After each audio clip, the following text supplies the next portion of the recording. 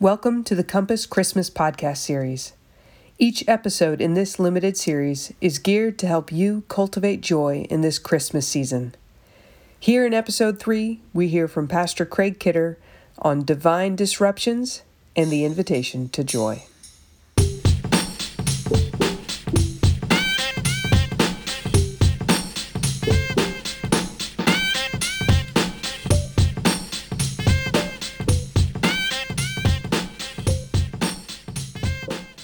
I recently sat with a woman who told me she thought she was annoying. I really empathized with her because at times I've felt like I was annoying. And I'm pretty confident she's not alone.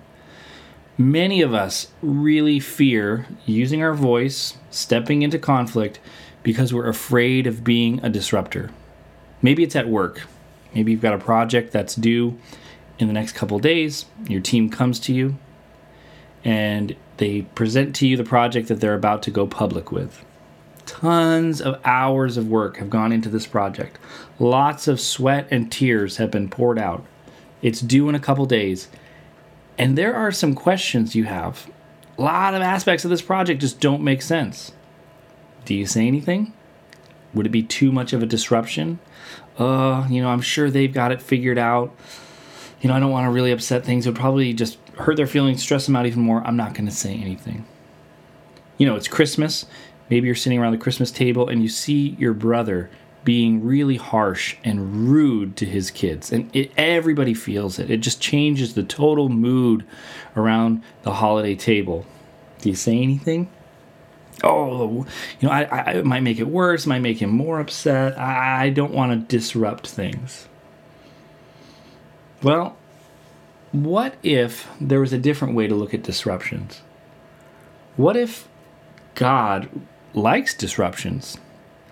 What if God himself is quite the disruptor? See, the Christmas story, I really believe, is a massive disruption. The virgin birth, which is central to Christianity, virtually all the creeds affirm it.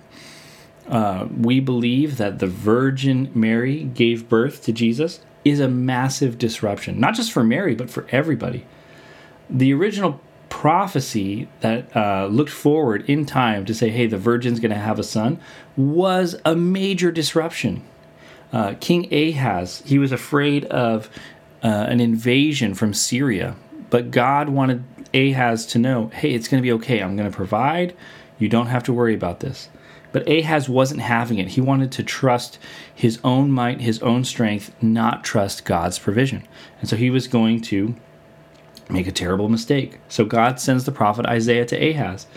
And he makes quite an invitation. In Isaiah 7, verse 11, the prophet Isaiah says to Ahaz, "Ask the Lord your God for a sign, whether in the deepest depths or in the highest heights."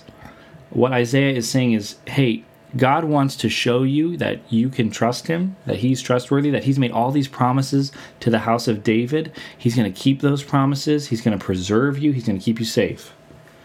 And Ahaz replies by saying, I'm not going to ask. I will not put the Lord to the test.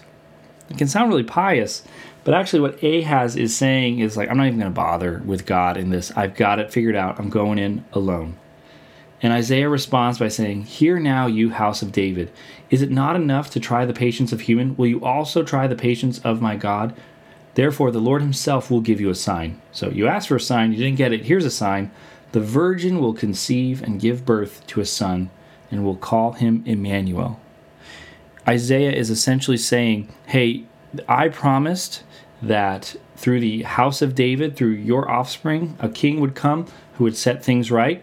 But you need to step aside now. I'm disrupting this plan because you have just furthered injustice. You've furthered calamity. I mean, the house of David, when David says in when Isaiah says in verse 13, listen, house of David, that's plural. So it's not just talking to Ahaz. It's almost like he's taking every king, every son of David, and saying, listen, all you house of David, those of you who are involved in child sacrifice, in polygamy, in idolatry, in terrible treaties with the nation, all of you have tested the Lord enough, and you're not going to bring about a savior who's going to set things right.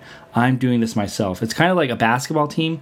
Let's say the basketball team is doing so badly, and God just pulls the star player out of the game. and says, no, you've done this enough. I'm disrupting this. It's a major disruption.